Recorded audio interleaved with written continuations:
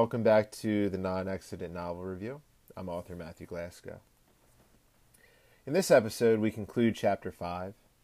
The perspectives of Arthur Aston and Oliver Cromwell gain prominence as we pick up where we left off, until we circle back to Jude O'Rafferty and Phelim O'Neill.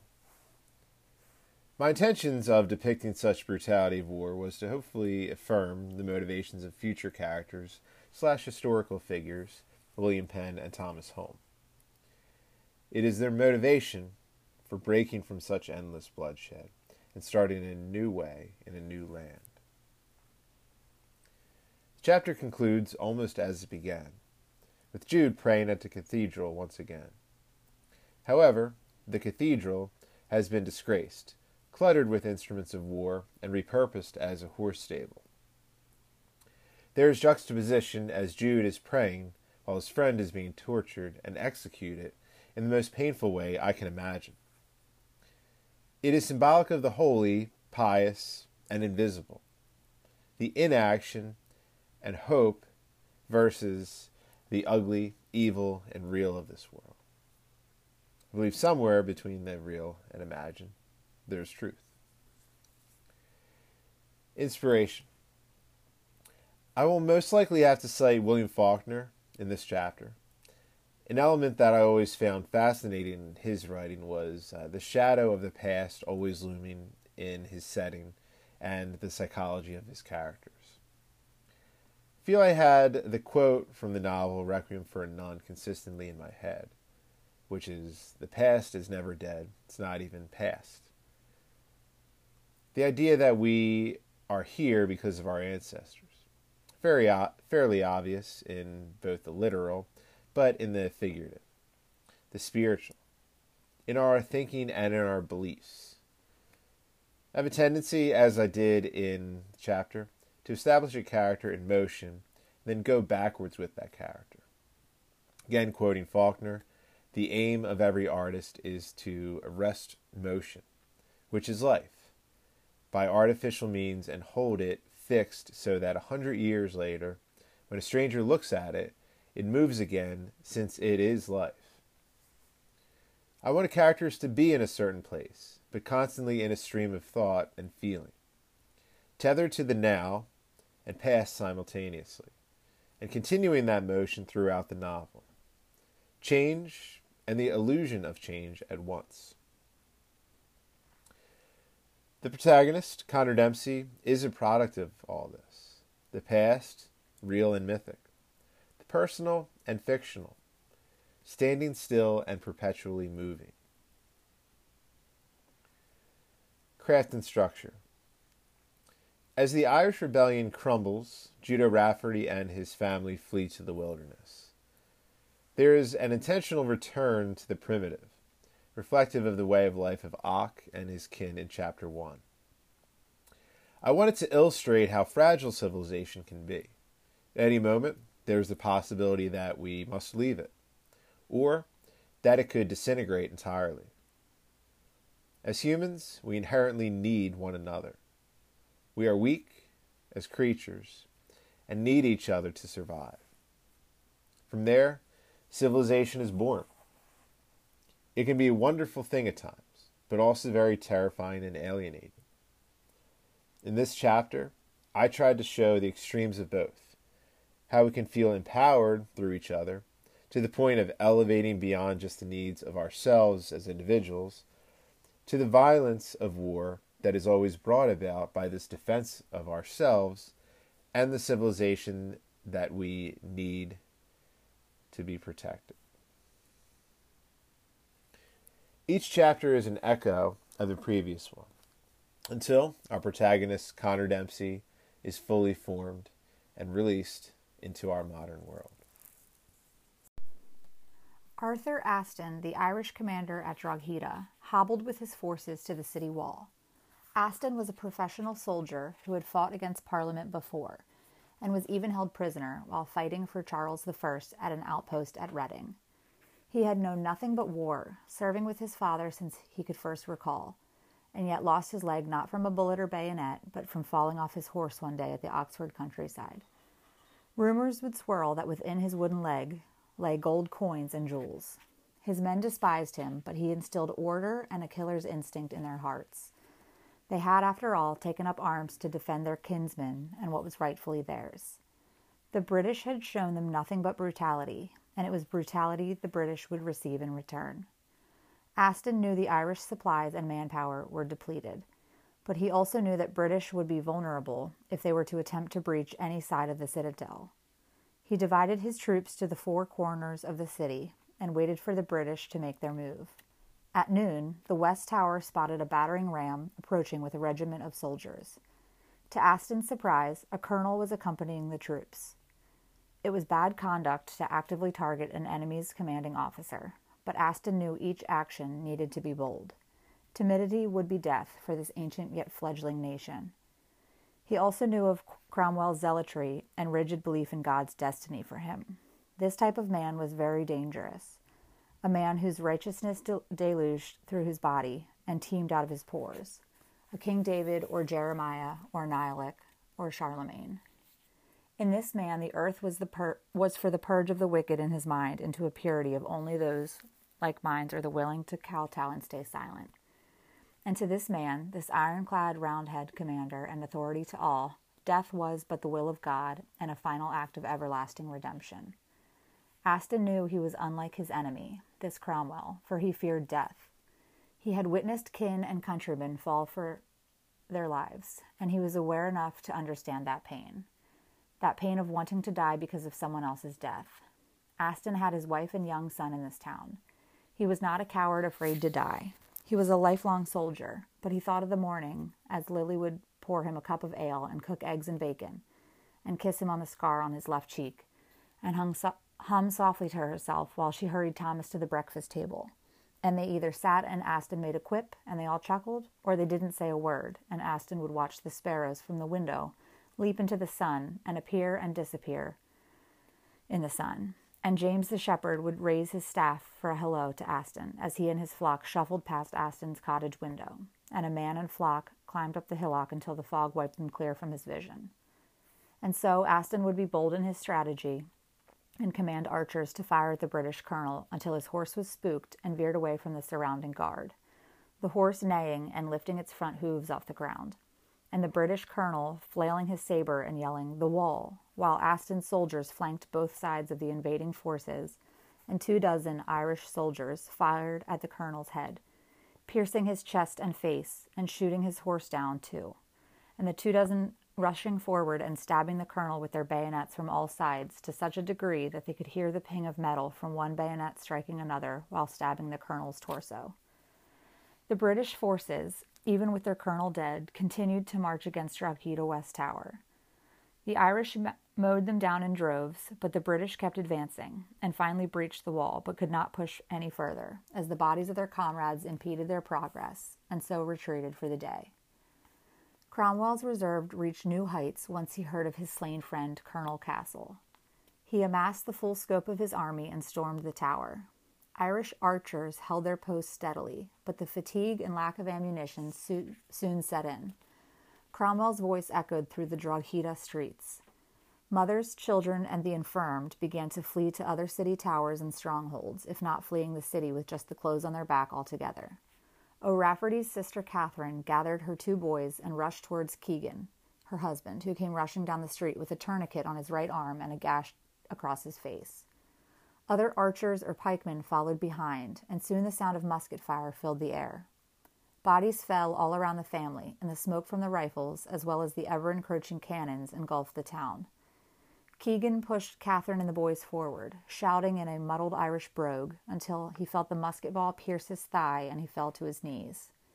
Catherine looked back, but he was soon gone in the smoke, and a moment later dealt the death blow with the saber across his neck. Aston and the remnants of his troops shot back blindly into the smoke and then retreated to the South Tower, which held their remaining munitions. Cromwell's cavalry cut through the smoke like apparitions of nightmare, their faces hidden from the gray and black clouds, and only the luster of the armor and blades could be seen. Aston hobbled along until 2 of his men swooped over and carried him to and inside the tower. As the smoke began to dissipate and a handful of Irish rebels locked the tower doors and took up their arms, Cromwell and his horse stood, holding his rolled-up decree for British invasion and the terms of Irish surrender. Cromwell calmly read the decree with a wry smile in the corner of his mouth. It was all just bluster, the illusion of being a gentleman and civilized human.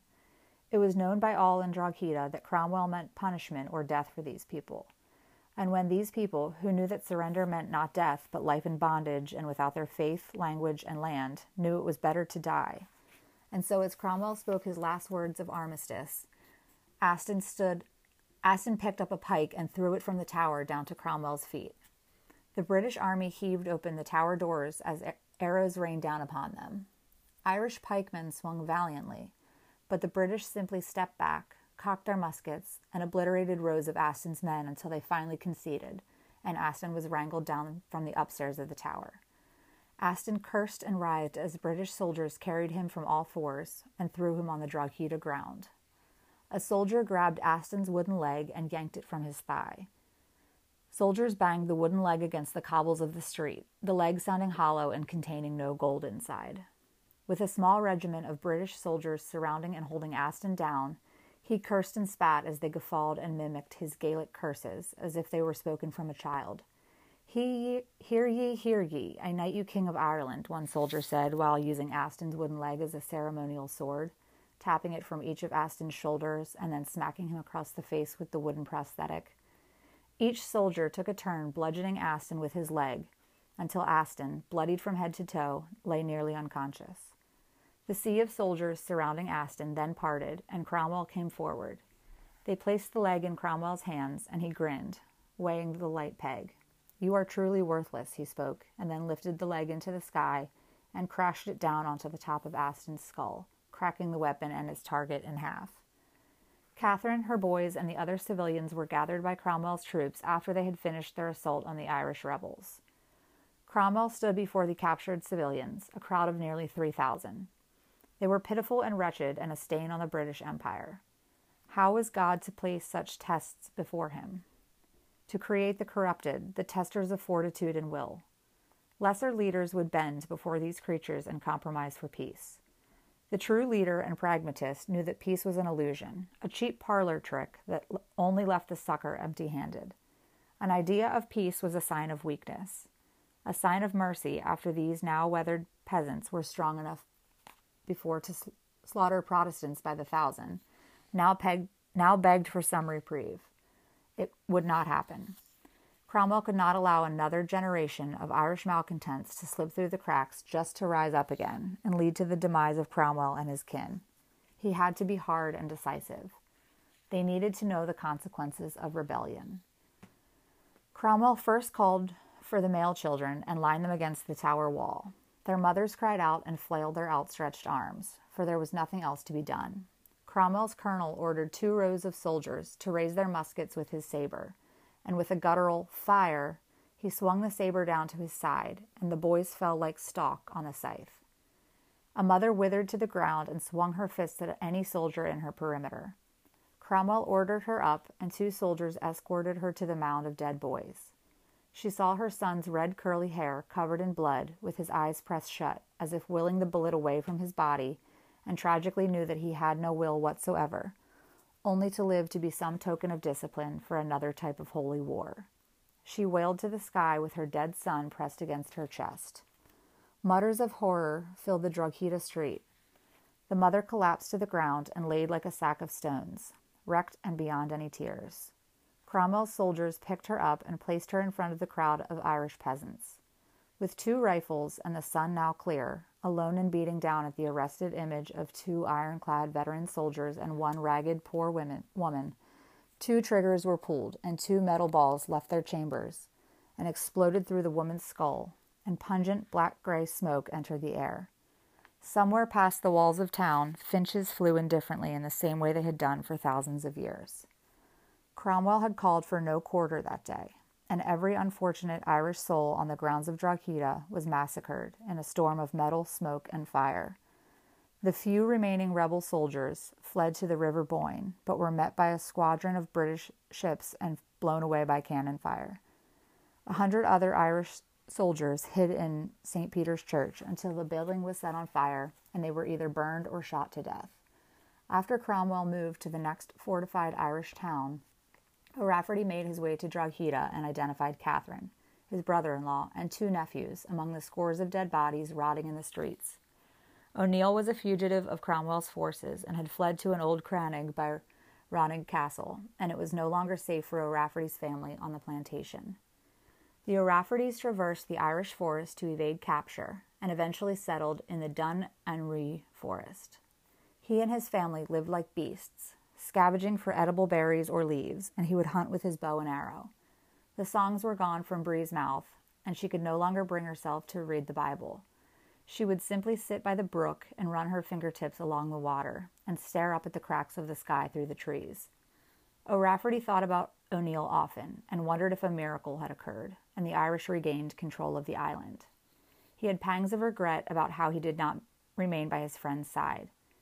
He knew he was a coward who had put his family before his country. Now he and Bree and their 4 children walked the earth like mice, scurrying away when an alien sound or a faint footstep in the distance was heard. They would most likely die of starvation in this forest anyway. He may well have died brave. Inevitably, the day came when a regiment of Cromwell's soldiers combed through the forest and discovered the O'Raffertys. The family was sent to Dublin, where they were enslaved to the army to maintain food and munition supplies and unload cargo from British ships. He had mercifully been spared from execution, as his association with O'Neill and the British Confederation was not evident. But it was daily that a new head was delivered to the city of a revolutionary leader and placed on a spike in the center of town for all to see. One day, news came down that Phelim O'Neill had finally been captured after a valiant defense at Charleroi and was being taken to Dublin to receive his punishment. The trial was a mere formality when he arrived, as he was named the ringleader of the Confederacy and convicted of high treason. Before O'Neill's execution, O'Rafferty was granted visitation with him. O'Rafferty, seeing his friend bruised and chained, lowered his head in shame. "I should be in there with you," O'Rafferty finally whispered. There was an immense silence, and O'Neill said, "This is always how it would end for me. Keep your faith and your country with you, and your family, and all of this will be worth it. Just stay with me as long as you can, and tomorrow do not witness the brutality they bring down upon me. Just go to the cathedral and say a Hail Mary for me." The following day, O'Rafferty did as his friend had asked and entered St. Patrick's Cathedral. Cromwell had repurposed the nave and the side aisle of the church as a horse stable, and the altar, which once contained the host, was now occupied by crates of ammunition and hay, but the crucifix remained hanging from the ceiling. O'Rafferty genuflected, entered one of the few uncluttered pews, kneeled down, and began to pray with his rosary beads while in the center of the city his friend was being hanged, emasculated, disemboweled, beheaded, and chopped into 4 pieces to be spread across Ireland. On that bloody end to Phelim O'Neill, we conclude Chapter 5. Next episode, we will finally meet Connor Dempsey, intersected with the life of Thomas Home, the original surveyor of Philadelphia. On we march to the modern world, our motto of non-Excidet in our minds and hearts. Thank you all for listening. Until next time.